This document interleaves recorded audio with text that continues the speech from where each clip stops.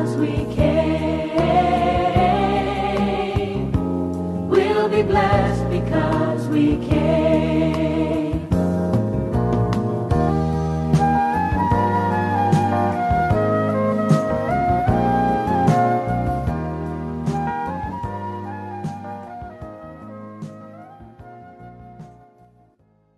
Glorious God, we thank you in the name of Jesus. We worship you, Lord. We bless your most holy name. Thank you, our Father and our God and our Maker. We worship you. We bless your name. Thank you, Jesus. Thank you, Lord.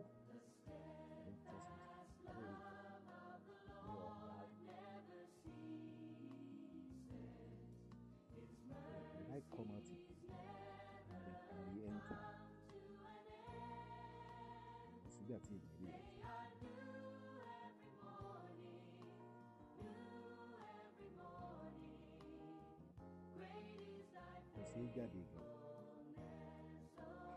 Thank you, Jesus. Hallelujah. Hallelujah. Hallelujah. Lord, you are worthy. Lord, you are worthy. Hallelujah.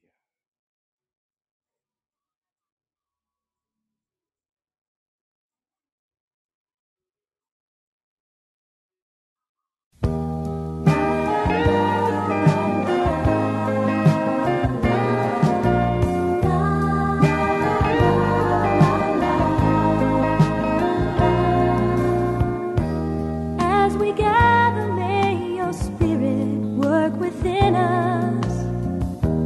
As we gather, may we glorify your name, knowing well that as our hearts begin to worship, we'll be blessed because we came. As we gather, may your spirit work within us. As we gather, may we glorify your name, knowing well that as our hearts begin to worship, we'll be blessed because we came. We'll be blessed because we came.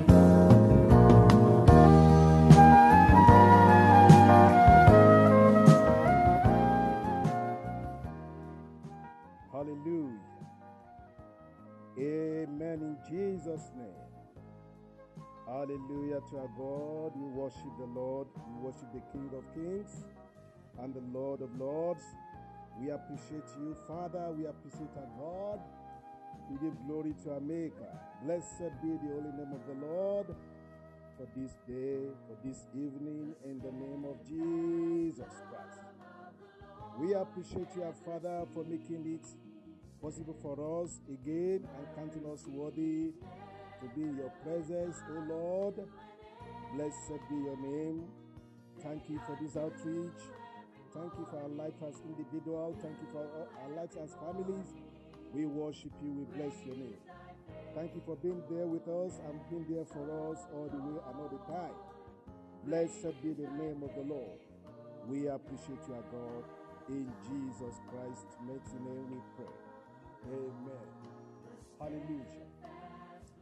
This is the day that the Lord has made, and in it we rejoice and we are glad. We are glad that the Lord has brought us again to this fellowship with Him. And we thank God for every one of us, the people of God that are listening to us. We thank God for your lives, and we thank God for bringing us together with you today. Hallelujah. Our God is good, and our God is King. Our God is great. We bless His name. So you are welcome this evening to Family Faith Clinic with Paul and Grace. This is the Fruitful Family, the Fruitful Family Foundation. And we thank God for another day like this. Glory be to the name of the Lord. In Jesus' name, amen. To God be the glory. Hallelujah. This evening, by the grace of the Lord, we are progressing on our study on about the coming of Christ. In theology, we call it eschatology. But we thank God because God has given us raw message, not what we call not theology today and always. We bless the Lord for that. The Lord has prepared his vessel to be used today, and we know that the Lord has prepared him and prepared her for us together, and we know the Lord will bless us through him today, in Jesus, through her today. Thank you, sorry. God bless you. Thank you so much. Hallelujah. And we thank God. God has anointed her. Last week, by the grace of the Lord, we studied on the manner and the purpose of his coming. So we delve into issues where we see what will be the nature of his coming, how it will be. But today we want to progress. Immediately he comes, Christ Jesus. We're expecting him, of course, any moment, any day, any time from now.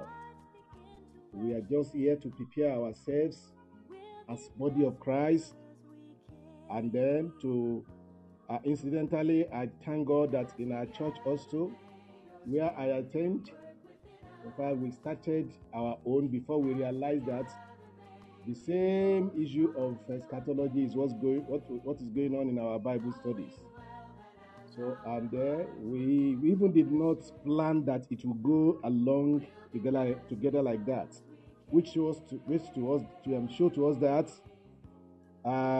the word of the Lord and the way the Holy Spirit is preparing his people is uniform, and I have seen that kind of things before. Whatever we are doing at times like that, all other people of God in other churches, we just find out that it is the same thing that we are seeing, that they too are seeing there. So it's a long-standing experience about that, and we thank God for that it has happened again. So which shows that we have to be ready. The Holy Spirit is ministering to us that we should prepare ourselves and not be disappointed at the time when he comes. We pray that the Lord God Almighty will aid us, and by his grace, we will be prepared by his grace in the name of Jesus. And the Lord will help us to be a partaker of his coming in the name of Jesus. And we pray that the Lord will help us, that when he comes, we are going to receive him with joy. He's going to welcome us first, where he is in heaven, where we are going to have the marriage supper of the Lamb after the rapture.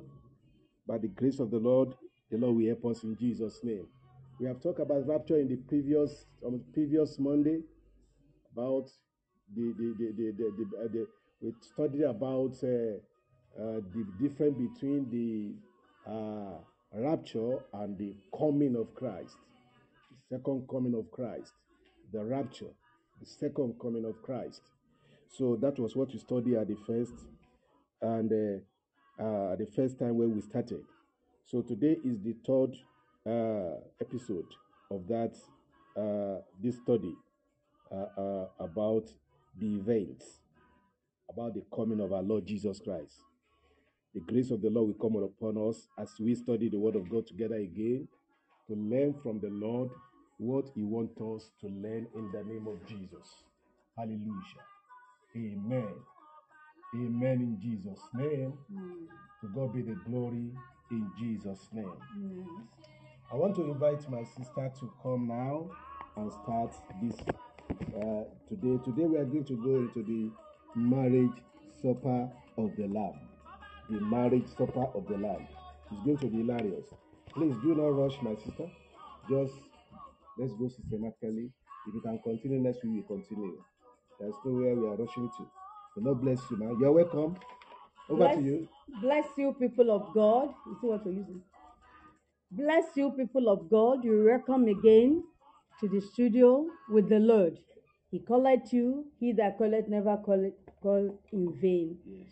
You shall be tremendously blessed, and God Himself will prepare us to the stature, the measure of the stature of Christ is expecting in us, so that we will not miss it in Jesus' name. Come with me as we connect last lesson to today's lesson. Briefly, last week we were able to differentiate between the first coming of Jesus, which we refer to as rapture, the first resurrection, or the resurrection of the righteous. The resurrection of the righteous. So by the grace of God, we talked also about His second coming. We were able to mention some things like at the first coming, not all eyes will see Him, not all ears will hear the trump of God blown by the archangel. Only the prepared ones that have accepted. They are fervent, they are alert, they are ready, they are spotless, they are blameless. They are always watching for the coming of Christ. They are always tuning their ear to the hearing of the trump. And they kept on washing their clothes or their garment of righteousness by the grace of God after salvation in the blood of the Lamb. Self-examination and all the rest. Doing whatever God asks them to do, receiving grace to do what they cannot do on their own, on and on like that. By the time the trumps of God sound through the archangel, they will hear. But the careless Christians will not be able to hear that. So not all ears will hear and not all eyes will see Him. By the time the trump sounds, those that are ready, especially those that died in Christ, that were buried, that were resting, sleeping, will be they'll be the first to hear, as we read it in 1 Thessalonians 4:13-18 there. Then when they hear and they exude, they come out of the soil in the glorious body. The Lord will provide that glorious body. It's a mystery. Don't calculate it with this kind of brain we are carrying about. It's about the corn being planted, it decayed, yet it brings out leaves and bring out multiple of the same kind of seeds. So either the body had decayed or was incriminated, burnt into ashes, blown into the air, could not be traced again. God is God. At the speaking of the word, the body of the soul resting will be created to look that the soul, the two will unite, and those in the soul that died in Christ, in righteousness, in holiness, keeping their salvation by the help of the Spirit to the end, will be the first one to hear. Then by the grace of God, those of us that are still alive shall suddenly be transformed and disappear into the air to meet Jesus where He has prepared for us. You know, He said in John 14:1-3, do not let your heart be troubled, that He's going away to prepare a place for us. He will come back to take us there. That is what will happen there. So those of us alive by the grace of God will suddenly be transformed, then will disappear into the air. But it is the nature of Christ in us that we were able to develop through the sanctification of the Word, the Holy Spirit, our prayers, our dedication and committed to the Word and services of God, that we magnetize us to the nature of Christ above, where He is expecting us in the place prepared in the air. Then those in the soil first, then we join them. That is the first resurrection. Resurrection of the righteous, or the first coming of Jesus. Not all ears will hear. Careless Christians, negligent Christians will not hear. You will not be part of them in Jesus' name. Sinners will not hear. Today you will look for Jesus. You will find him by acknowledging you're a sinner, by confessing, forsaking, determining to follow him, calling him in as your Lord and Savior from the sin, however little, however big, that is taking you to hell, and deliverer of you, Savior of you from the hell it will have taken you to. You not just invite him to give you power to go and sin no more. You will confess him as your Lord. The Holy Spirit will come into you as you invite him. And that's the seed of God. That's the power of God that will help you to say Jesus is the Son of God. Then you have life. Then you continue to confess him as Lord. You allow him to take charge of your heart, your life, and dictate the pace at which you go. No more whatever you like. No more the way you want to do it. That is why he is Lord. And a Savior from sin and from hell. And as you do that, you believe that he died and rose the third day. That is for your justification. You believe in the blood shed at the outskirts of Jerusalem to sanctify you. That is, uproot the nature of sin. That thing inside that you inherited from Adam. The nature of sin, the Adamic nature, that give you propensity to want to do some other things people call sin. That is on the inside. The blood of Jesus is there to sanctify and to circumcise your heart. And then baptism of Holy Spirit. You need it. All these things you need to qualify you. But before we come to qualification, that is the first coming. And the second appearing, while we're up there, the marriage supper of the Lamb will occur. That is what we're going to study today. Down below, there will be great tribulation for the careless Christians that did not go, and for the Jews as a nation that rejected Jesus. They will face the Antichrist. That we will study in stages. But by the time the marriage supper is over, we, by the grace of God, that were able to make it, those in the soul in Christ, and those that were ready, those that have conquered sin, living in righteousness in the crooked generation, that were able to make it to the azure above and be in the air with Christ, where the marriage supper of the life will take place. We, at the end of the marriage supper, while tribulation is coming, Antichrist and the false prophets, the beasts, and all the like, torturing people down below. Then at the end of the marriage supper, we'll come down on white horses, Jesus leading us as the King of Kings, Revelation 19 there. He will be in front, leading us. In the cloud will come. It is at that time that all eyes will see him, including those that pierce the side with their pierce, including those that nailed him, including those that say he's not the Son of God, including those that said they are not even worshiping the Creator, they are worshiping one idol or the other, and all the rest of it. That Satan, it is Satan they want to worship.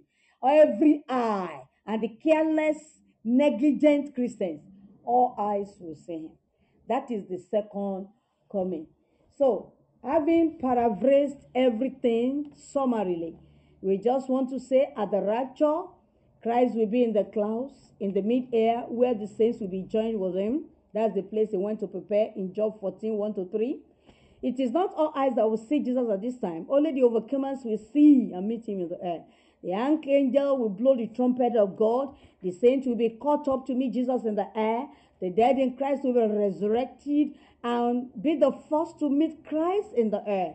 The saints which are alive and remain unto the coming of the Lord will then be translated and literally lifted off the ground to meet Jesus in the air. The marriage supper of the Lamb will then take place in the mid-air.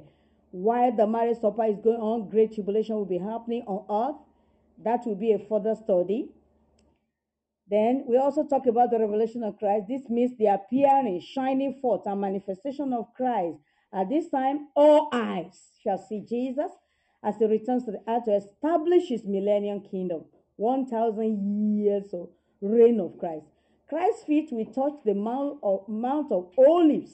The overcomers that raptured with Christ earlier will be returning with him this time.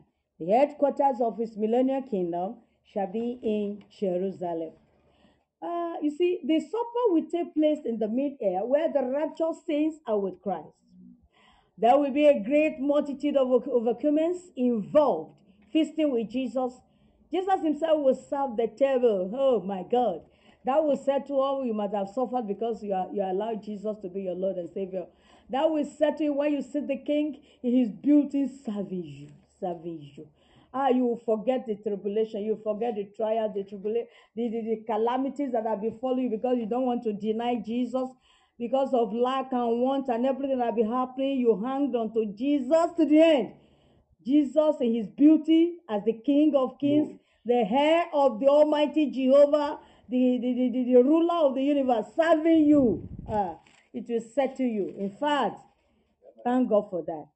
It will be a great experience to see and meet Jesus face to face and embrace him. What do you think it will look like? I can feel the joy already. So when you hear Jesus is coming and you're not joyous, you're not prepared. And I don't want to say it. He will not meet you unawares. Amen. When you hear about Jesus coming and you're fearful, you say, oh, let him not come yet. Anytime now we are expecting the trump of God through the archangel. If you're the time that postpone is coming in your heart, you're not really prepared, be alert. It is dangerous for your soul. Anything, that is what we're expecting now. Because the Gentiles age, the church age is winding up. So be prepared. Be prepared. So it will be a great experience to see and meet Jesus face to face and embrace him. When we are there, by the grace of God, the saints of God will be rewarded for what they have done on earth. That is the marriage supper of the Lamb. Before we talk about you remember the parable of the talents. The person that had the 5 talents, 2 talents were told. Do you remember what Jesus told them then? He said, well done, my faithful servant. Enter ye into the kingdom that will be prepared for you from time immemorial. You have been faithful in a little. Then you will be a ruler over many things. Over 2 cities, 10 cities, and the like. That is to say, the reward of the saints will be given unto us at the marriage supper of the Lamb. Let's go into I've paraphrased enough. Let's go into the teaching per se. Don't forget that before anybody resurrected, before the dead in Christ resurrected at the first resurrection, Jesus has resurrected and never to die. He is the first fruit, according to 1 Corinthians 15:20-23. Some people resurrected when he was crucified. Can you remember in Matthew 27:50-53 there? The moment Jesus gave up his ghost and cried with a loud voice, the grave of those that are saints opened. They were there. They have arisen, but they were still in the grave. But the moment Jesus resurrected the 3rd day, they came out of the grave. That is Matthew 27:50-53. They came out of the grave and showed themselves to people around. But we did not hear about them again. It means they died back. But somebody that resurrected, Lazarus was resurrected even before Jesus went to the cross. But he died again. But Jesus is the first fruit because he resurrected, according to 1 Corinthians 15:20-23, and never to die. After resurrection, he revealed himself in different forms to his disciples to show them the sign of the nailing and all the rest. Then, after 40 days, he ascended to sit at the right hand of God as our high priest, up till now interceding for us. And he sent the Holy Spirit to replace him as our Father. According to John 14:15-16 there, he handed over to the Holy Spirit. The Holy Spirit is in action now. He's the God in action. So Jesus arose and is living forever. So Jesus is the first fruit. Is the first fruit, the firstborn in resurrection. And because he has resurrected, we will surely resurrect. Amen. So I want to zero in and go to the marriage supper of the Lamb. Oh, before I forget, the first resurrection is also in Revelation 20:4-6. Let's quickly go into that. we are connecting, we are revising the last lesson to connect it to today's. So when we talk about first resurrection, the dead in Christ first, then those of us alive. But there are some people that are counted to have part in the first resurrection. And that is Revelation 20. Let me read 4 and 5 there. Revelation 24. And I saw thrones, and they that sat upon them, and judgment was given unto them. And I saw the souls of them, that is, those of us that had the opportunity of partaking in the first resurrection, that is, the resurrection of the righteous, the dead first from the soil, then those of us that were transformed suddenly and caught up in the air to meet the Lord in the marriage supper of the Lamb, will come back on white horse when he is coming to set up the millennial reign. We are given thrones. You know, it's reigning in millennium. We will be representative in the different cities and towns, states, and the countries in the world. Some of us will be governors. Some of us will be ministers. Some of us will be presidents, depending on how well you use your talent and how faithful you are to the Lord in his service. So, we are the ones that are given thrones. And I saw thrones, and they sat upon them, and judgment was given. You will not miss it. Amen. The first resurrection, the resurrection of the righteous that we are expecting now, that can happen anytime now. You will be prepared enough to qualify in the name of Jesus. Amen. Because you will be judging with Christ. Judgment was given unto them. Then those that the Antichrist tortured, that did not bow down to the beast, and they did not follow the false prophets, as recorded in from Revelation 13, chapter 13. Those that laid their life down with their blood because they were careless Christians, or because they were Jews that were stubborn not accepting Jesus as a nation now as their Lord and Savior. Those that refuse, but it is not easy. So, because if you run with those on legs, now that it is easy to serve God and you could not serve him, will it be easy to run with those on horses? Is it during tribulation you will now say, I will not accept the mark of the beast, as recorded in Revelation 13? I will lay my blood down, I will lay my leg down. It is not easy, because you'll not be able to buy and sell. You'll not be able to eat. It's not easy. So be prepared now, so that by the time the Antichrist is torturing the Jews, torturing you, the careless and negligent Christians, you will not be among in Jesus' name. Amen. But those that were able to be stubborn to the end, however much they were tortured, and died without receiving the mark of the beast or bowed down to the beast, they are the one they are talking. The Bible is talking about in verse 4. And I saw souls of them that were beheaded for the witness of Jesus and for the word of God, and which had not worshipped the beast, neither his image, neither had received his mark upon their foreheads or in their hands, and they lived and reigned with Christ 1,000 years. 5. But the rest of the dead lived not again until 1,000 years were finished. This is the first resurrection. So those that were able to lay spill their blood for their own salvation, refused to receive the mark of the beast. They were tortured with anger until they died, or beheaded, or tortured, their eyes removed, their hands cut. They refused to receive the mark. They reigned with Christ in the millennium. But something happened.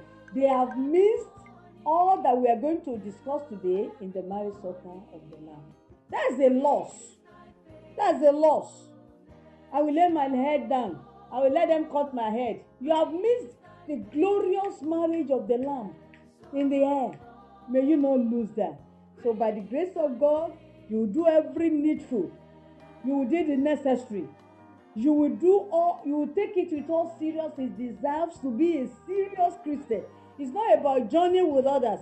It's personal journey with God in close and intimate spiritual relationship that will qualify you. And you're ready to do that, so that you don't miss the enjoyment for years in the air with Christ in the reception of the wedding of the heir of God. How rich, how how glorious and glamorous do you think it will be? Don't miss it. Don't miss it. And thinking that you will lay your life down may not be easy. So prepare and be ready for the first resurrection. So these two were counted among the first resurrected saints because they will partake in the millennial reign, but they must have missed the married lamb of the Sabbath, which ought not to be missed. In fact, when you miss that, you have missed the Lord. That will not be your portion in Jesus' name. Amen. So let's quickly go to today's topic. It's better not to do everything together because this lesson should be in series. And that is where we are taking the marriage supper of the Lamb. We'll still tell you the meaning. What does it mean? Why do we call it marriage supper of the Lamb? Why do we call it that? What about it? Why should it be called that? You will know later. But let's start from saying that it all started in the Garden of Eden. The relationship between God and humanity was severed by the disobedience of do not eat out of the tree in the middle of the garden, the tree of the knowing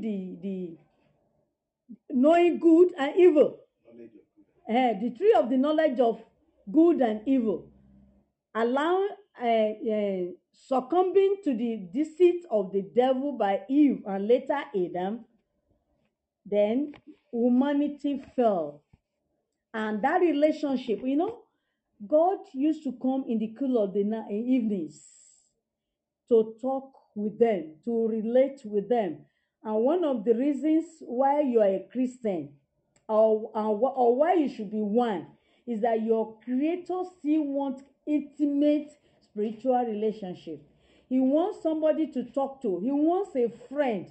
He wants you to have a personal time with him, quality time, spending it. When you call somebody a friend, you want to talk to the person. You want to spend good quality time with the person. He's still desiring it. It's not about going to church alone, to sing a lot of praises, to dance, to worship, to pay tithe, to give to others, to do whatever religious activities, but have covenant time to spend quality time with the owner of the ministry, so that the 5 minutes you will use in the open will be blessed tremendously. More time in the intimacy with God in your closet than the one you use with brethren in the open or you use in your crusade or whatever. Will bless your ministry better. He's still demanding it. And that is the kind of relationship and fellowship that will be restored at the marriage supper of the Lamb. So in Eden, that kind of relationship was ended, was stopped, was severed because of disobedience. And man had to atone for his sins before approaching God since that time. That was why Cain and Abel had to sacrifice. To seek the face of God, they had to atone for their sins. But over the years, through these sacrifices, through faith, many people come to have a relationship with the Lord. We can talk about Abraham, we can talk about Noah and others in the Old Testament. But to the glory of God, after Jesus' death and resurrection, man, the day he died on the cross and paid it full, the thing hindering us from direct access to the glory of glories, signified by that thick curtain at the temple in Jerusalem, then turn from top to below and turn apart. That is direct access. So since after the death and resurrection of Jesus, man now had direct access to God, no longer needed to sacrifice to atone for their sins, just sincere repentance and acceptance of Jesus in your heart sincerely as the Son of God, believing he died and resurrected the third day for your justification, accepting him, giving your heart and life to him in all sincerity and diligence, then confessing him as Lord and Savior, asking for mercy for whatever sins you have committed and determined to forsake them, calling in Jesus to give you power to go and sin no more, and follow him closely. Congratulations. So with that sincere repentance, direct access to God. But God has been gathering the church since then. God has been gathering the church. And this church, I'm one of them, Brother Paul is one of them, and I believe you're one of them. We love the Lord. We have never seen him before. We have quality time in our closet, alone with him. But we desire to see him face to face. That marriage supper of the Lamb will be that desire fulfilled. We love the Lord. We desire to be reunited with him face to face, not just in faith. We are believing Christ in faith. We are relating to him spiritually. We have never seen him before. But that time, during the marriage supper, that fellowship, that close seeing God face to face thing that Adam and Eve lost will be restored at the marriage supper of the Lamb. Now, let's quickly look at what we mean by marriage supper of the Lamb. Marriage supper of the Lamb. We want to liken it to the kind of the tradition the Jews used to have. You know, there's a kind of tradition in the Jews, the seeds of Abraham, just like we're doing today. They have a kind of tradition when they need a wife and find out that and get that favor. They will be betrothed to that lady by contract. You know what I mean? In Jewish tradition, when you find a wife, you cannot just take her home, just like we are our wedding today, but we are following the Jewish tradition. The Jewish tradition will first of all betroth that lady. The one we call engagement now. She will be betrothed to that man by contract, and the families will know about it. By the time they are betrothed, we are learning they are not to go to bed together, and that was why Mary was betrothed to Joseph, yet still a virgin. So we are learning it is wrong to say I found my partner, the next thing is to go to bed. Very wrong. Very wrong. It's not allowed in the Bible. Hebrews 13:4 said the married boys should not be defiled. God will judge the adulterers and the fornicators. So you will not want to go into that kind of sin. The Lord will help you to be so self-controlled during courtship or during the time you were engaged or betrothed to each other until you have done the proper thing, that is the open marriage. God will help us in Jesus' name. So, and this Jewish tradition is the foreshadow of the future feast called the wedding supper or marriage supper of the Lamb, which is Jesus. Okay? Is a foreshadow. After the man must have been betrothed by contract with the young lady, right? The next thing now is after a year, the betrother, that is the bridegroom, the man, will return to the family of the lady for the official ceremony and take his bride into his home after the official ceremony, which we call the wedding proper. Before I go far, the same thing with Jesus now. If you believe the work of the cross, that it is for me, Jesus did it for me, and you assess the cross, you look unto Jesus, you will live in the sense that you believe that all that is suffered on the cross of Calvary is for me. So that he did that for me to justify the righteous judgment of God that says no sinner will go unpunished. And I know I'm a sinner. So it's a substitute, a propitiation, a substitute, a replacement to do it on your behalf. Or you will have suffered in hell, which is the second death, everlasting damnation. Jesus did it on the cross for you. When you now believe it, that it is for me, that all this happening because of my sin, so that I will be free, I will be discharged and acquitted and declared justified. That is why he did it for me. When you believe that, and thereby bow your heart and say, my sins suffered you this much, and turn your flesh into rags and tattered pieces. Oh, I'm sorry. And you confess the sins, ask for mercy. You don't cover anything. Then, Proverbs 28:13, whosoever covereth his sin shall not prosper, but whosoever confesseth and forsake shall find mercy. Because of the work of the cross. Somebody had done it. Just assess it and believe it. And Jesus said, because if you believe in me, you will no more go into judgment. Because the sins you have committed, you have confessed, had gone openly before you to judgment and have been judged in Christ. That is 1 Timothy. Let's read that. We are in Bible study. So let me not just be talking. 1 Timothy 5:24. Some men's sins are open beforehand, going before them to judgment, and some men they follow after.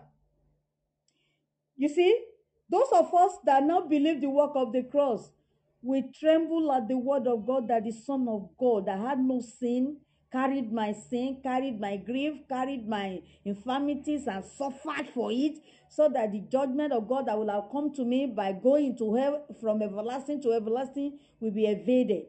When you believe it and you're sober, and you tremble at that word and say, I am a sinner. I'm sorry, I caused you this. But thank you because you have done it for me. I believe it. And you confess all your sins. And you determine by the grace of God to forsake them. And you offer your heart, your life to that Jesus that did it for you. And you call him in, you open the door of your heart. The Bible says he's at the door. Revelation 3:17 is at the door of your heart, knocking. If you will open. We now open your heart and say, because you have done this for me, I want to love you a little. I accept you as my Lord and Savior. Come into my heart, rule and reign. I give you my heart, I give you my life. You are my Lord to dictate everything I will do. I will not do anything outside your will.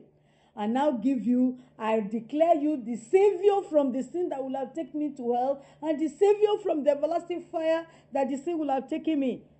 However small or big, no sin is small. Sin is sin. It is human being that graduate or sins.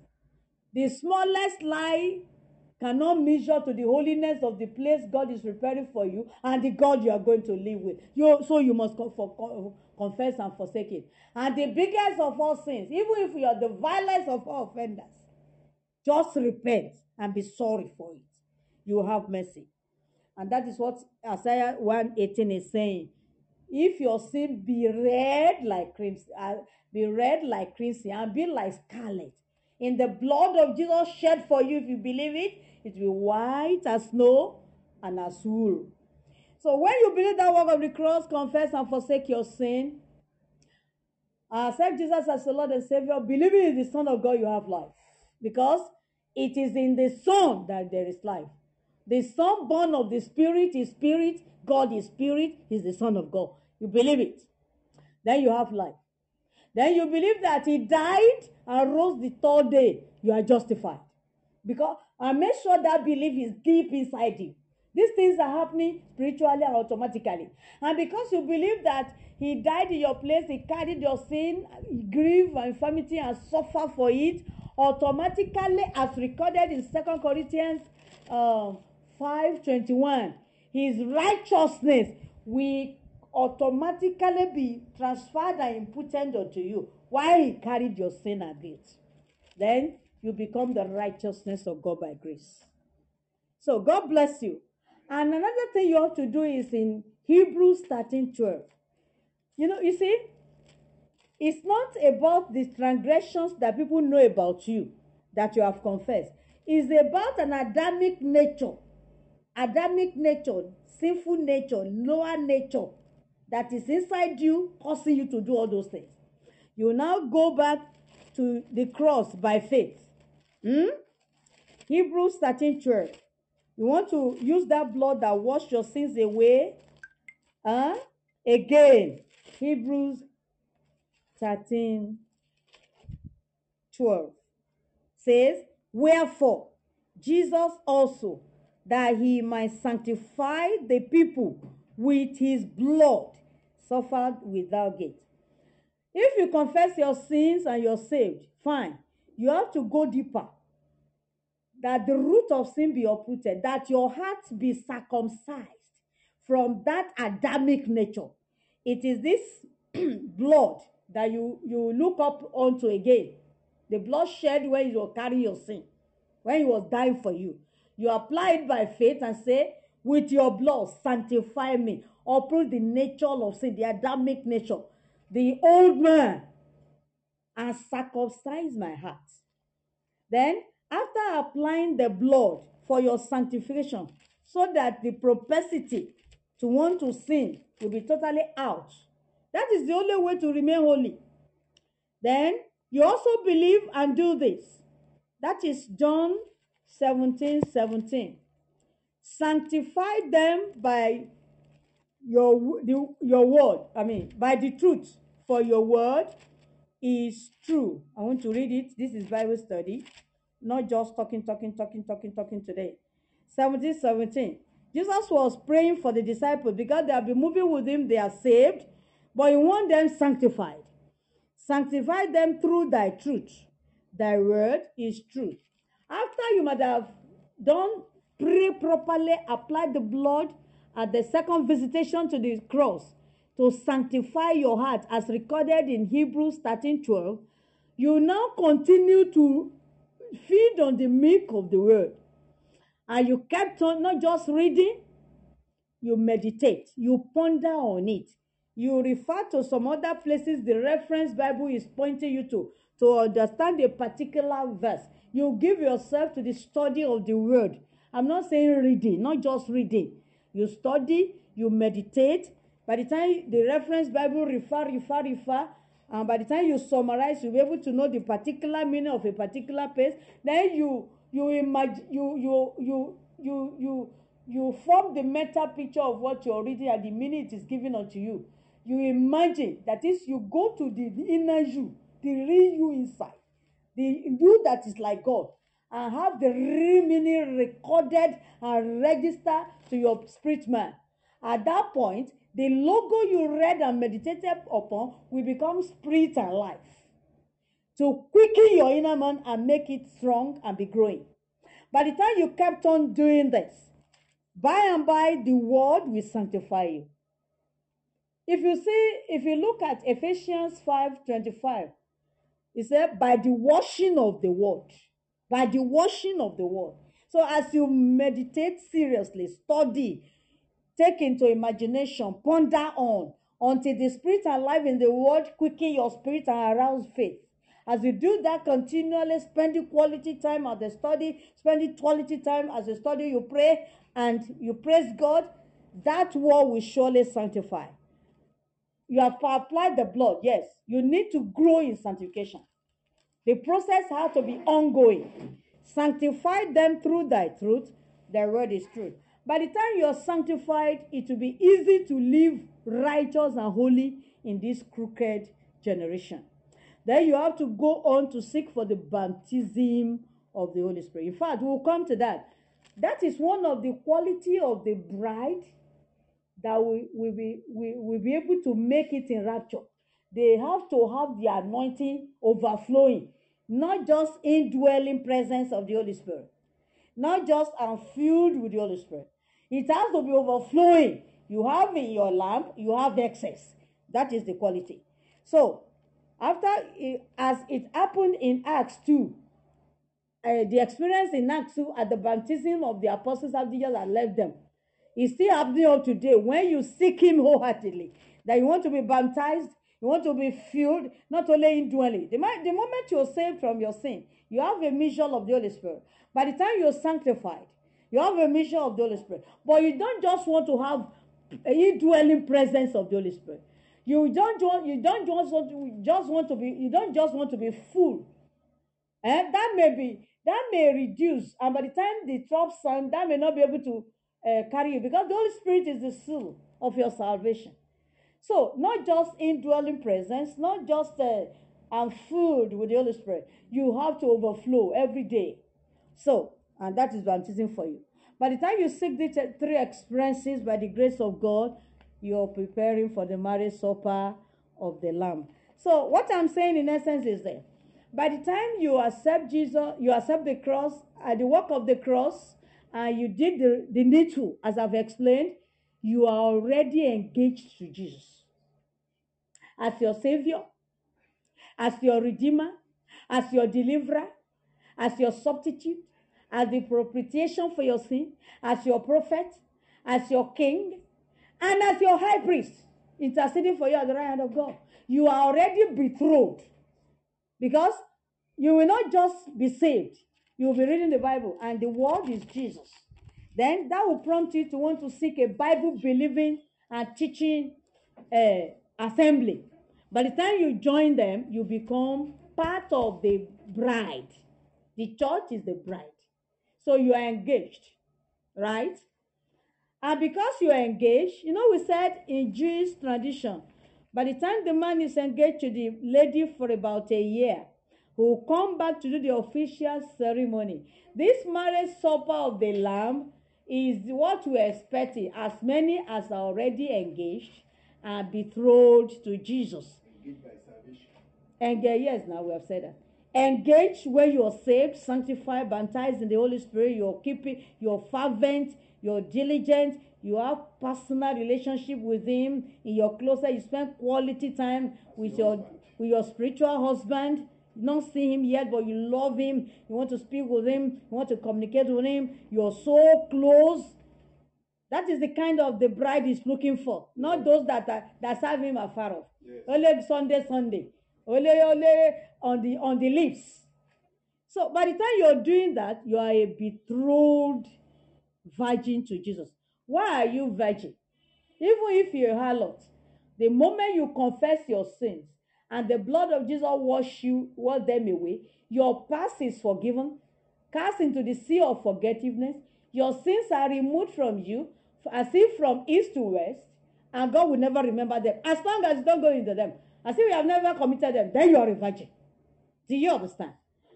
God bless you.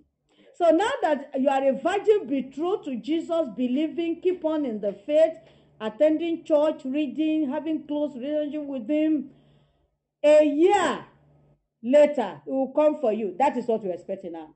The Bible says in 1 Peter, is it 2 Peter? 1,000 years. It is here we count time.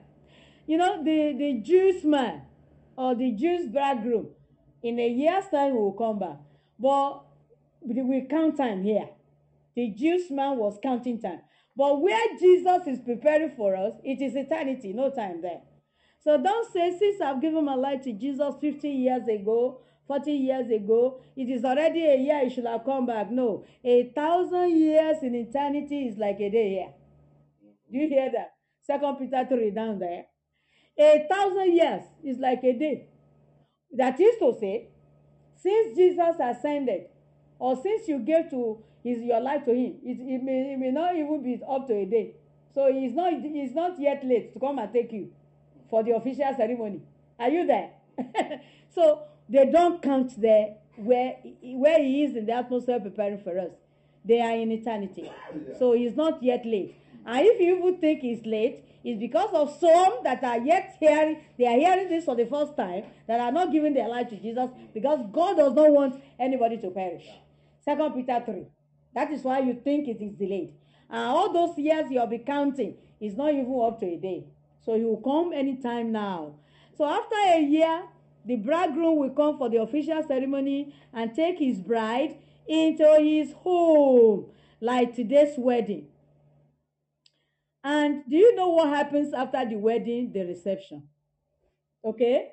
In the Jews' custom, the reception used to be a large reception celebration. And that is our marriage supper of the Lamb. When we are betrothed now, we are the church. We are when we talk about church or wife, don't forget that it doesn't count gender, right? If you look at Genesis, male and female before God, because of the likeness of God, it is in the word sense that we see female, we see male. But in the sense of the eternity, there's no gender. That confirms it in Genesis 5:3. Let's see that. Genesis 5:3 says, let me read from 2.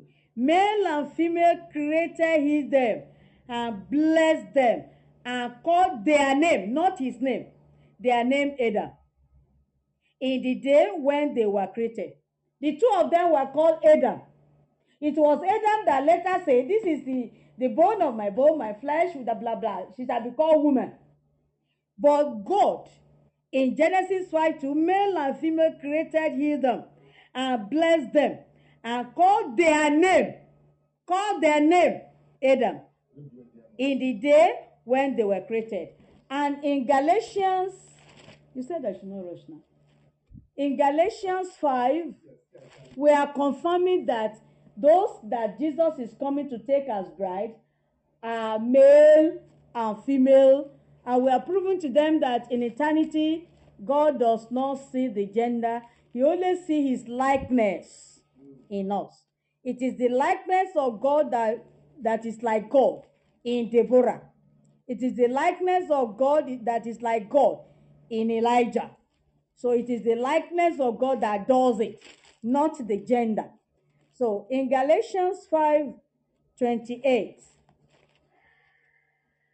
Galatians 3:28 there, the Bible says, there is neither Jew nor Greek, there is neither bond nor free, there is neither male nor female, for ye are all one in Christ. So when we talk about the bride of Jesus, it is the church containing the male and the female. So we are all the wife of Jesus that should prepare for his coming. After saying that, then the man will come back for the official wedding, which we're expecting. Jesus calling dead in Christ out of the grave, and those of us being transformed and flew to meet him in the air where he had prepared, and the marriage supper of the Lamb will start, right? That is when the wedding will take place. And what does that mean? You see, marriage celebration, marriage is like, okay, I've never seen Jesus before. He had never seen me before. We only see him by the eyes of faith. It's like two of us are in our father and mother's houses. We have never met before. One day we came together, the day I was saved, I came together to know Jesus for the first time, right? My inner eyes was open to see him and accepted him to be betrothed and engaged to him. But the day we get welded is at the marriage supper of the Lamb. At that time, I'll be taken to Jesus. I will see him face to face. We go into our home, never to depart again. John 14. Let's go to John 14. That is when the rapture takes place and the official wedding is done at the marriage supper of the Lamb. We will live with Jesus forever as husband and wife, never to separate like we are now. I've never seen him. I'm only seeing him by the eyes of faith. But then we'll see face to face, living together intimately, never to part anymore. And that is what John 14 is confirming. When Jesus was about to go to prepare a place for the wife, he said, let not your heart be troubled. 14:1-3. Let not your heart be troubled. Ye believe in God, believe also in me. In my Father's house are many mansions. If it were not so, I would have told you. I go to prepare a place for you. It will be in the air, somewhere in the air. 3. And I go and prepare a place for you. That is my home with Jesus. Your home with Jesus. When we get married at the marriage supper of the Lamb. And if I go and prepare a place for you, I will come again and receive you. That is rapture. Unto myself, that where I am, there ye may be also. At that time, we live to part no more. So that is marriage supper of the Lamb for you. It is likened to the relationship of husband and wife that were reared or trained separately from each other. One day they saw and knew each other and got engaged. A day they performed the official ceremony, and the reception was large, celebrated high. Then they live to part no more. That is why we call it marriage supper. Marriage supper. So this kind of thing, this marriage supper we're talking about, the celebration is mighty, is wonderful, is glorious.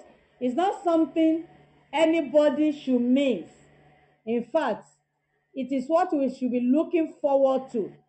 Because I believe Jesus too was looking forward to it when he said in Matthew 27, when he said, I will no more, after the last supper, after the evening supper that day before his betrayal by Judas, he said something. He was looking forward to it seriously, right? In Matthew 26:29, let's go there. I've been speaking too much. This is Bible study. Matthew 26:29. Jesus was looking forward to this marriage supper of the Lamb when the bride will be joined to him, never to part anymore. He was saying, before the betrayal by Judas, he ate the Last Supper with the disciples. And in Matthew 26:29 there, this is what he said. But I say unto you, let's read from 26. And as they were eating, that is the Last Supper, Jesus took bread and blessed it and brake it and gave it to the disciples and said, take, eat. This is my body. And 27. And he took the cup and gave thanks and gave it to them, saying, drink ye all of it. 28. For this is my blood of the New Testament, which is shed for many for the remission of sins. 29 now. That is where we're going. But I say unto you, I will not drink henceforth of this fruit of the wine until that day, that is the marriage supper of the day, marriage supper of the Lamb, after we might have been raptured, when I drink it new with you in my Father's kingdom. So Jesus is seriously looking forward to it. The bride should not be encumbered with the things of the world. Our heart should be where our husband is. While he looks seriously forward to that day, our heart should always so be expecting earnestly. And that is the best way to be prepared. That's the best way. Let your affection be where your husband is, preparing a place for you, for your home, where you'll be joined, live, and will never part.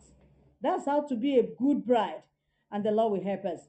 If Jesus is seriously looking forward to this, what will you do less? No. You that want to get away from this wicked world. where there are troubles, calamities, wants, killing, violence, and all the rest of it. We are the one that should look forward to it far more than Jesus Christ, who is in a better place. The Lord will help you to do that from now. Amen. Setting your affection on the place being prepared for you.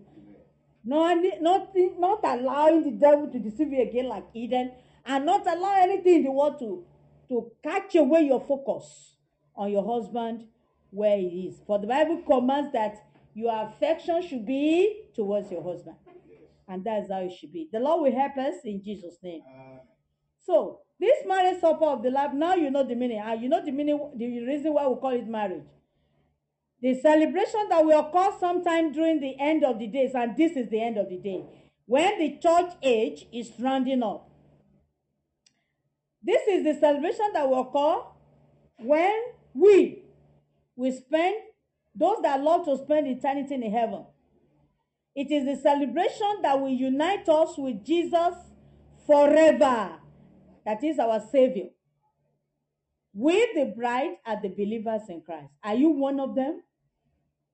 If you are not one of them, if you're still living and hearing, I've told you how you can be one. Don't delay, because the trump of God through the archangel will catch us up into the air. Amen. And the marriage supper will start. So anytime from now, and you are not in the counsel of God, it may be death first, you are the first to rise if you are in Christ. And since you don't know the day you will die, you don't know which kind of death will catch up with you, and you don't know where you will die, then God is more than you. Don't delay your salvation. That is accepting Jesus in the real sense of it.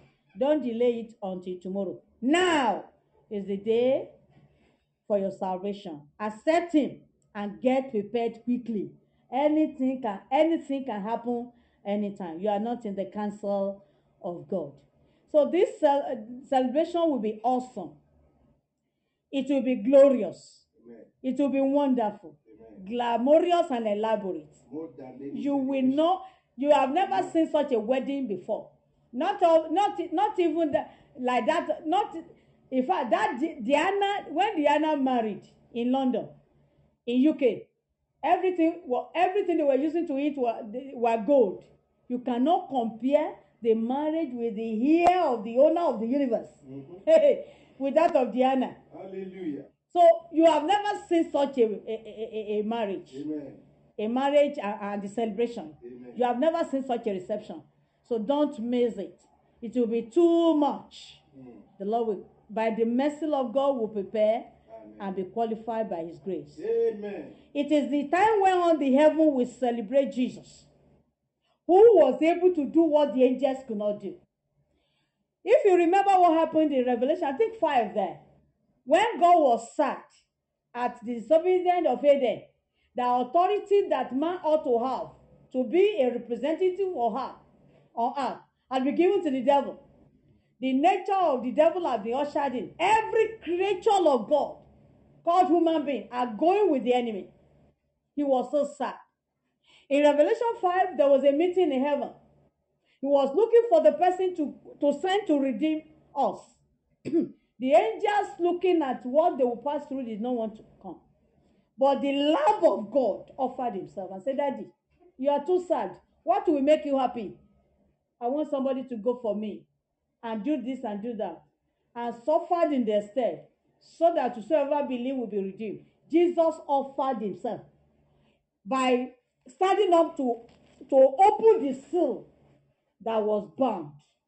That is offering. It was after He did that a body was determined to be prepared for Him, a body of sacrifice that would look like that of a Virgin Mary. Because He was able to do what no other person, be it spiritual, sin and unseen, He was able to do what nobody was able to do, because He wanted to please the Father and because He loved us. Heaven are preparing to celebrate Jesus on the day that will be wedding the church. You will be one of them in Jesus' name. Amen. And everyone that were able to accept Jesus passed through the narrow way, tribulations, trials, without finding an alternative, will also be celebrated. What do you think it will be when the wealth of God is lavished on his heir on his wedding day? You will not miss it in Jesus' name. Amen. Then the celebration is also of the fact that Jesus now take over the rightful reign over all the earth. In Christ, we are reigning by faith. But that celebration, because he will be coming back to set up the millennial reign, that will be the time. This man, during the marriage supper, as they were celebrating him as the Redeemer, the Savior of all of us that were gathered in heaven, as we were being celebrated for not looking back, but passing through the narrow way and all the difficulty until the end.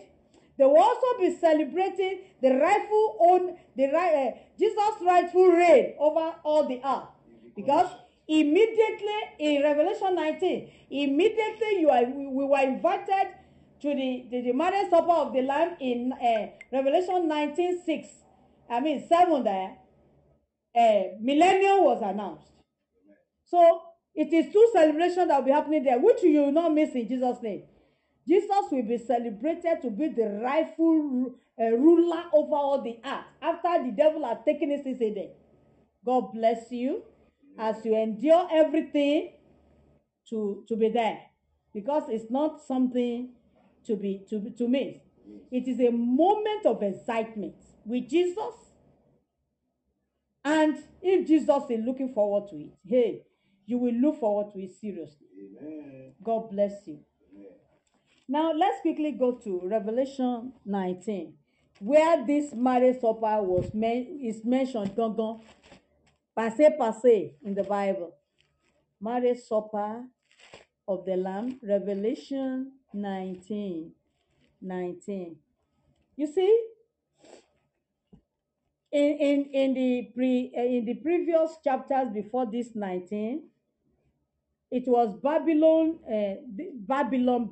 being mentioned.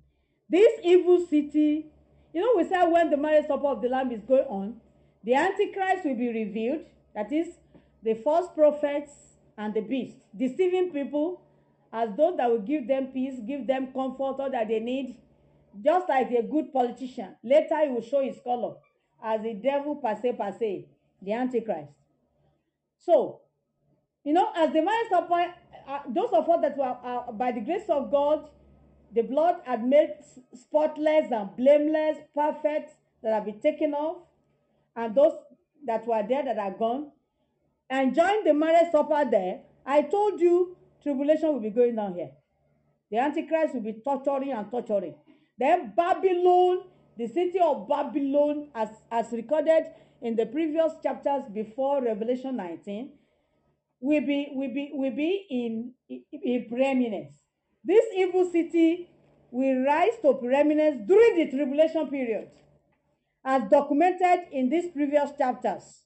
And in chapter 18, in particular, it will finally succumb to the rightful, because something happening there in the marriage supper of the Lamb will be reflecting here on earth. So that predominating Babylon will now succumb to the rightful judgment, while everyone who loved it, who profited from it, who worshipped Babylon will start to mourn, because the flame will go up.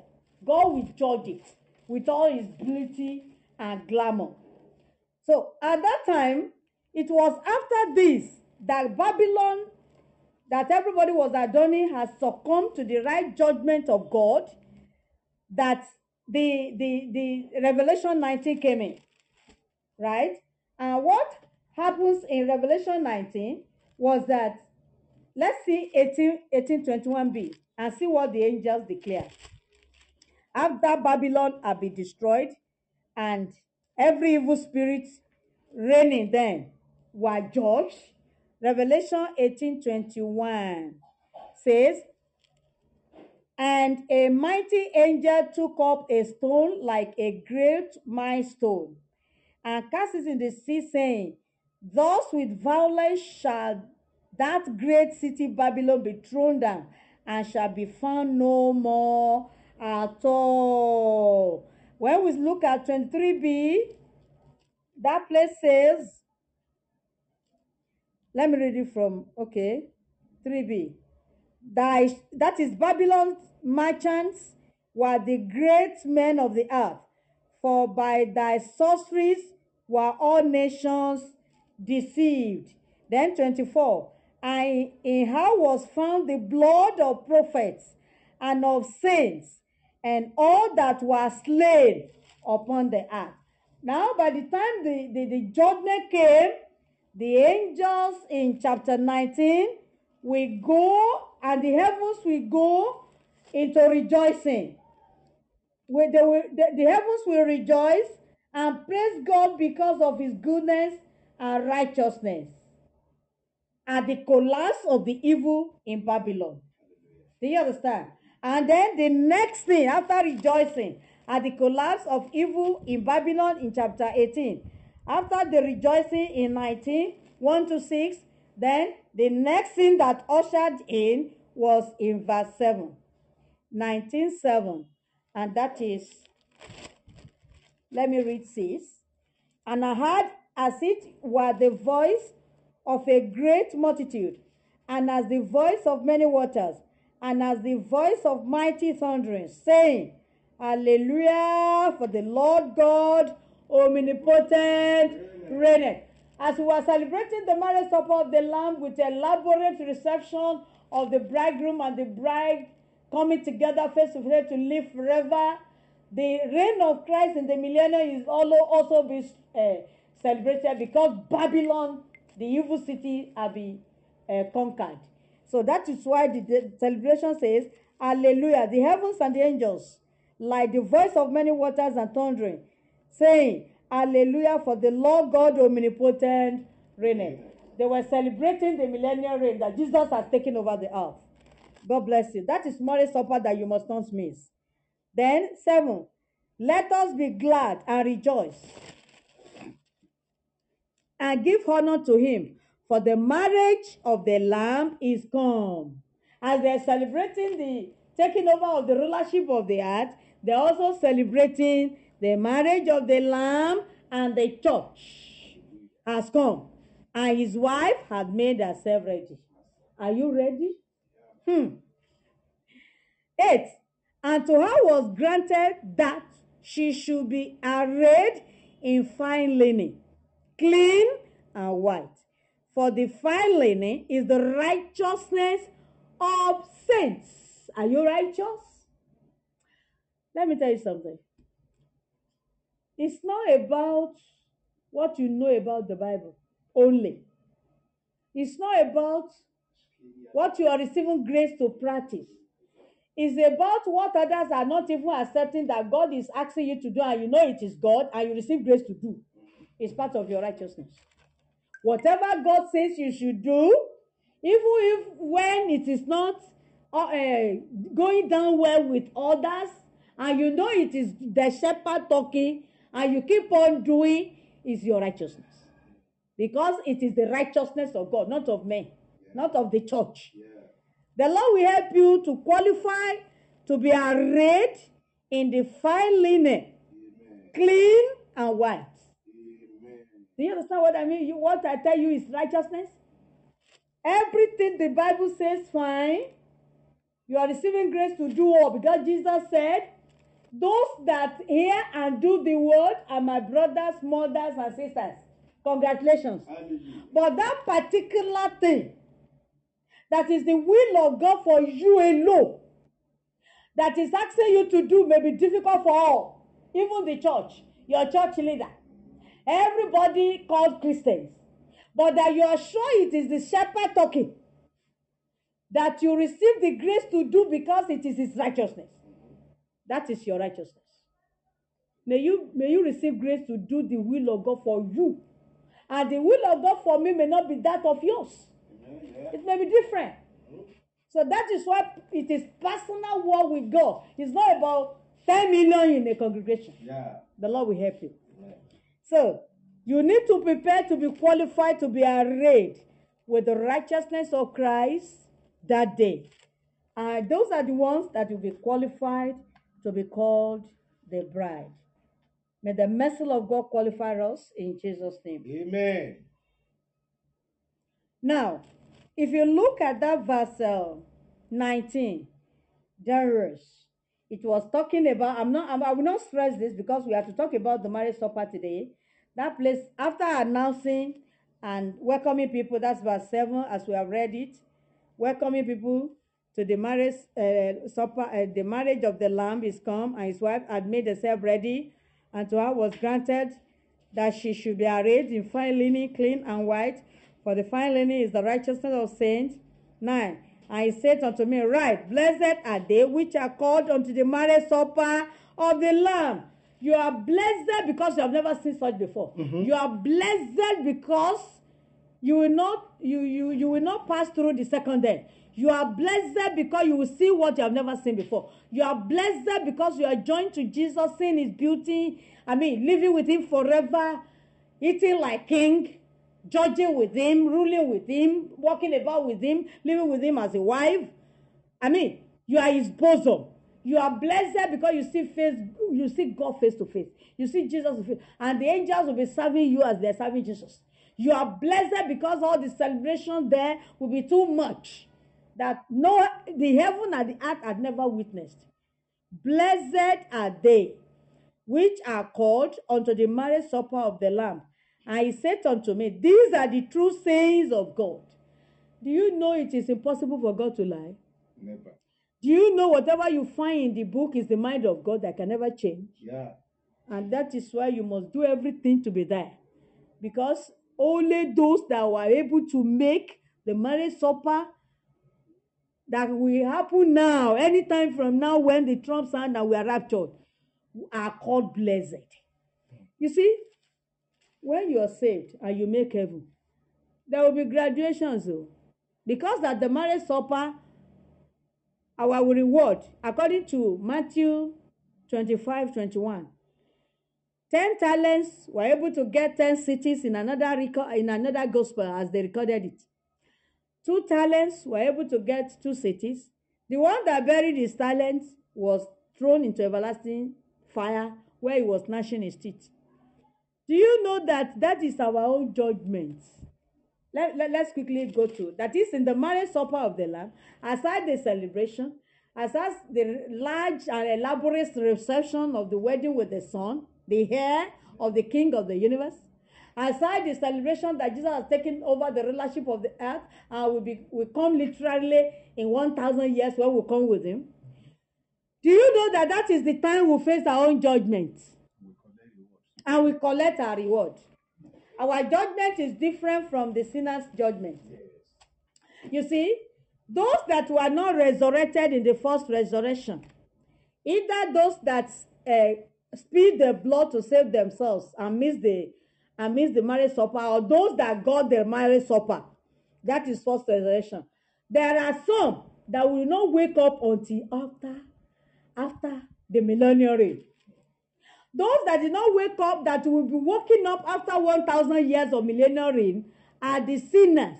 Those that did not believe that Jesus is the Son of God, those that are idol worshippers, those that are occultic, or refuse to repent. Because however deep you are, in whatever practice you are, if only you can repent and accept Jesus, however bad and terrible your sins are, God will forgive. Accepting Jesus give you life. You will partake of the first resurrection if you keep your salvation by the help of the Holy Spirit and you keep on being righteous. But if you die in that situation, you will not rise up until after the millennium. That is why you hear some people saying they will sleep for 1,000 years. What a terrible thing. They don't know the meaning. Those that sleep for 1,000 years will face the white throne judgment of God and will never escape it, but to go to everlasting damnation. So don't wait for 1,000 years. So don't sleep for 1,000 years. So you can never escape it. You can never escape it. But we, at the marriage supper of the Lamb, let's quickly look at 2 Corinthians. This is Bible study. Let me not just talk it off. 2 Corinthians, we have our judgment. Our judgment is how faithful are you at my service? How sincere are you? How knitted is your heart to me when you are on earth? How much of my nature do you have? That's our judgment. 2 Corinthians 5:10. You see? For we must all appear before the judgment seat of Christ, that everyone may receive the things done in his body, according to that he had done, whether be it good or bad. All must appear. Our judgment is different from that of the sinner. The sinner, after the millennium for 1,000 years, rise up to face the white throne judgment of God and will not escape but to go to hell. But our own, at the marriage supper of the Lamb, the Lord will sit, after he has served us, we have passed through the elaborate reception of the wedding, we have been welcomed, and blah, blah. Then Jesus will sit as the person that knows the intents of the motives of hearts. Then you will not give account of how you use the talent in your life. How sincere were you? How much did you serve God in spirit and in truth? Or were you just religious? Thank God for salvation, it will take you there. But there is a judgment. Jesus will sit and diagnose and x-ray your intents and motives, and see how dedicated, how committed, how knitted to him, how much you are intimate with him, how sincere you are with your worship, how much you worship him in spirit and in truth, how well you use the talent with all seriousness. Do you love him with all your heart, your mind? That's the first commitment. All those things he will diagnose in you. And according to that, he will give us reward. Some will be 10 cities, Matthew 28:21. Some will be 10 cities to rule in the millennium. America, China, London, UK, this, 10. Some will be 2 cities, depending on how faithful you are. How with your whole heart you are serious with it. That is our own judgment, right? Because the Bible said, concerning the white throne judgment, we are not going there. As long as you kept safe to the end. The Bible says, Jesus said in John 3, around verse 15 there, he said, whosoever believeth me, that is the work of the cross and all that he's saying, and you're receiving grace to do that, you will no more go into judgment. He means it. That is white throne judgment for sinners after they might have slept in the grave for 1,000 years. You will not go there. Yeah. And in 1 Timothy 5:24 that I read, you have opened up your sin in confession. It has been sent to Jesus openly on the cross and judged. And because you believe in the work of the cross, you have been judged. Your sin has been judged. As long as you don't go into them, that white throne judgment is not for you. But everyone must stand before the throne, the seat of Christ, to receive judgment concerning whatever is done. Our own is at the marriage supper of the Lamb. And by the time they diagnose you, they will know either you're qualified to rule as governor or as minister or counselor, as supervisor, as minister, as as the president over 1 or 2 cities or 3 cities, 4 cities, and other rewards that you may want to give. That is our own judgment. May you not regret at the marriage supper. If I had known, I would have served him better. If I had known, I would have given myself to praises. If I had known, I would have walked the race alone with him with close intimacy. If I had known, I would have served him in spirit and in truth, and not just religious paparazzi. If I had known, I would have more diligent and more fervent. That will not be your portion in Jesus' name. Amen. That is our judgment. Are you clear? These are the things that will happen at the marriage supper of the Lamb. If I am rounding up, oh my God, time is fast spent. We have characteristics of the bride to treat. Maybe that will be the next lesson. God bless you. I'm allowed to take some. Well, let me quickly jump to the fact that, okay, let me start off, at least to continue next week. So, all these things we are saying, if you really look at the parable of the 10 virgins, you will see the characteristics of the kind of bride that Jesus is expecting. Do you know that it's not the whole church that will go or be qualified to be the bride? Just like, the ribs of Adam were not, it was not one. There were many. And the rib is so close to the heart. It was one of the ribs that was taken to make the woman that will be a helpmeet to him. The same way, it is you that will say, whatever it will take me, I will be the rib to be taken. Amen. It's about determination and seriousness. God will help you. Amen. It is not the whole church, as we have millions today all over the universe, that will be qualified to be the bride made for Christ.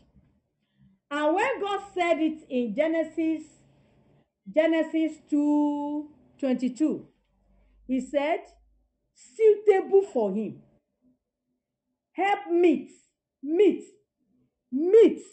suitable. Okay? It is not all the church as we have it today that will be able to meet what God is looking for in a bride, to be suitable to his son. So it takes determination. I'm only introducing the characteristics. I'm not able to go into details. And if that is what God did for the first Adam, and Jesus is called the second Adam, that is what he's going to do.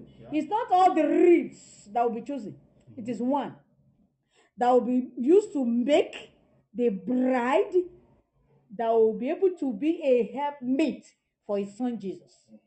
So you have work to do. And when we talk about helpmeet, that is a helper that is suitable, fitting, adapted to. You just have to be adapted to Jesus. You just have to be conformed to his image. Yeah. If you are not like him, you are not to be chosen. Be you male or female? You have understood now that there's no gender here as a bride. You have to be adapted to his nature.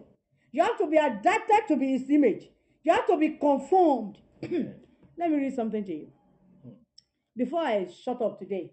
Hallelujah. To continue next week. The character, in fact, that is the real thing we must pay attention to know how to prepare, so that God is not a joker.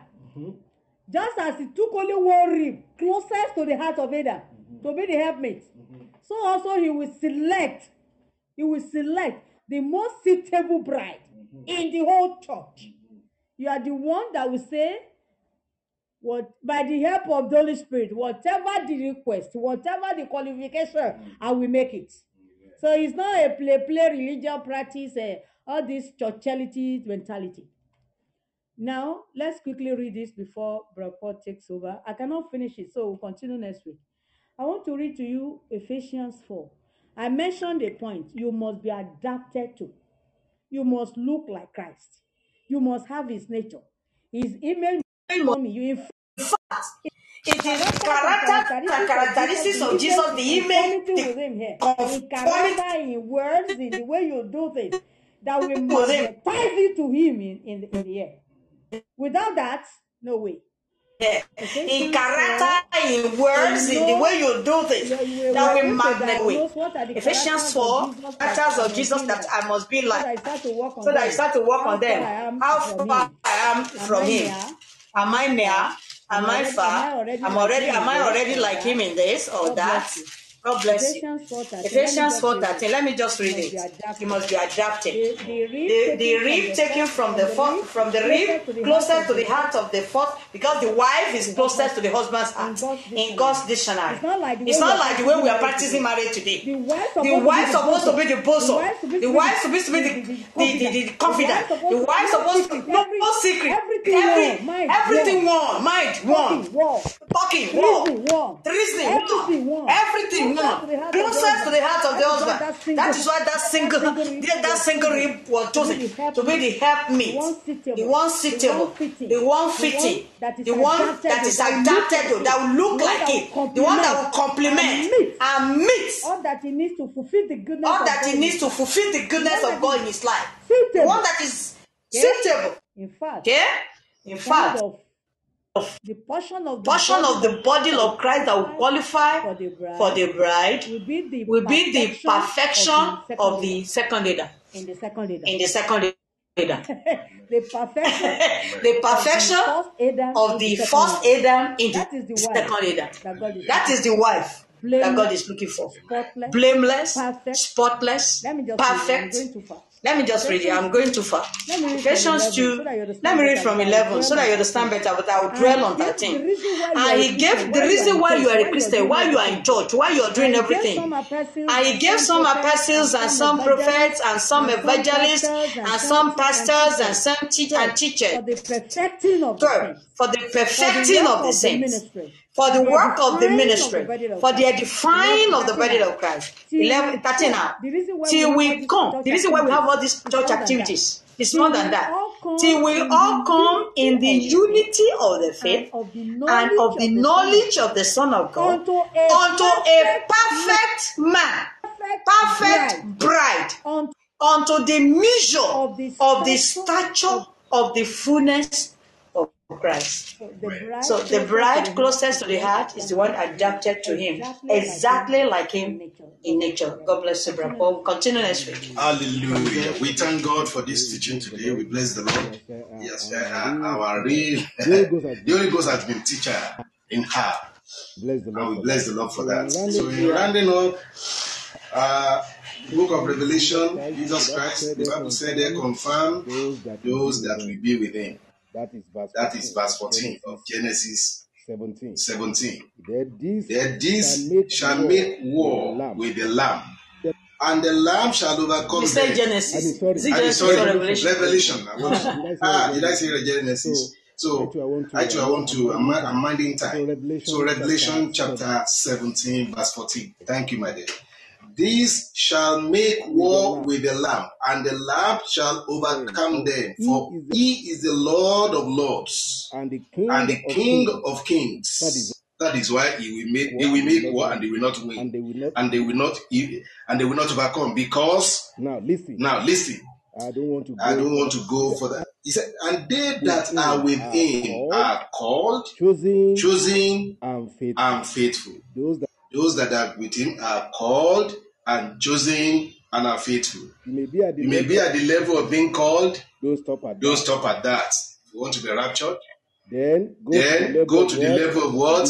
Of being chosen. Among those that are called. Then among those that are chosen, then get to the level of being faithful. Being faithful to the end.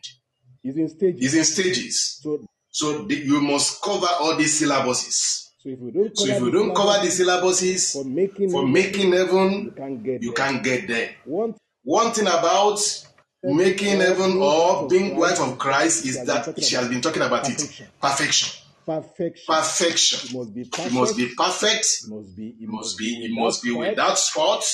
Even naturally, if you want to marry, whenever you are doing white wedding. Imagine the bride of the day having soil is garment, white garment with what? With oil or with dirt, and is coming to the open like that. In fact, she will embarrass everybody there at that time. And then none of us will want to even agree with her. That kind of soiled clothes. Talk less of that day. Talk less of marrying Christ. And you imagine how spotless we ought to be. And that's the reason why we must guard ourselves, our hearts, our thinking, our imaginations, our conduct, our words, and everything we do. Those that are with him, that will be with him, will be those that are called. They were called at salvation, they are saved. And after then they are chosen after being called. Because they exhibit the life of Christ, and you are chosen. And then you must cover the syllabus of being faithful also. Faithful to the end. Next week, we will continue this. God bless you in Jesus' name. Teaching. The Lord bless you in Jesus' name. Thank God for your life. We will cover the syllabuses in Jesus' name. We pray that we will cover the syllabuses in Jesus' name. And we will be like whatever this morning. Prayer this morning. Lord taught us there. Lord taught us there. All candidates. That we are all candidates of Christ. We are candidates in the school of Holy Ghost. In the school of being counted worthy. We are all candidates. And as candidates, we are in exam hall in this world. And as being in the exam hall, we must come out shining in bright color. The Lord will help us and make us a right chosen and faithful candidate in the name of Jesus Christ. The Lord bless you. Amen. Amen. In Jesus' name. God bless your life. God bless your life. Thank you for being with us today. All of you that join us in the studio, God bless you. We have Reverend MBS, Reverend .MBS. The Lord bless you. And the rest of you that joined us. We pray that more of our friends will be joining us than this. As from next week, and we thank God because the Lord will count us worthy to be there at that time. In the name of Jesus. Glory and honor to His name. By the grace of God, you can download our messages on thefruitfulfamily.podbean.com. And when you do that, the Lord will bless you in the name of Jesus. Hallelujah. We want you to join us again next week. And by the grace of God, we're going to have on Wednesday, we're going to have Shiloh Hour. That is Shiloh Hour encounter with Christ Jesus. We will encounter Christ again on Wednesday by 7 a.m. Let's join us. Let's be together again. Then on Saturday, we're going to continue our teaching on prayer issues, family prayer issues. That will be episode 2 of family prayer issue that we republished our past message, and the Holy Spirit directed us that we should go into family prayer issues, picking issues from the Holy Ghost to pray about. And we pray that the Holy Spirit will help us next week Saturday to meet your need, to join us again next week Saturday. The Lord will bless you in the name of Jesus. Glory to the name of the Lord for your life. Let me pray for every one of us. Pray for every one of us. Father, in the name of Jesus, I pray for every listener of this message today, that in the name of Jesus, you will count us worthy to be raptured. All of us, the listeners and the speakers, Lord, help us to be raptured. In the name of Jesus, help us to be there with you, to reign with you, oh Lord. Help us in Jesus' name. We pray that, Father, we pray you grant us the grace not to be a dropout in the name of Jesus. Your grace will usher us in there in the name of Jesus. Lord, help us, O Lord. Help us by your mercy in the name of Jesus Christ. Thank you, Father. Glory be to the name of the Lord. In Jesus Christ's mighty name, we have prayed. Amen. God bless you and bye for now. Amen. Hallelujah.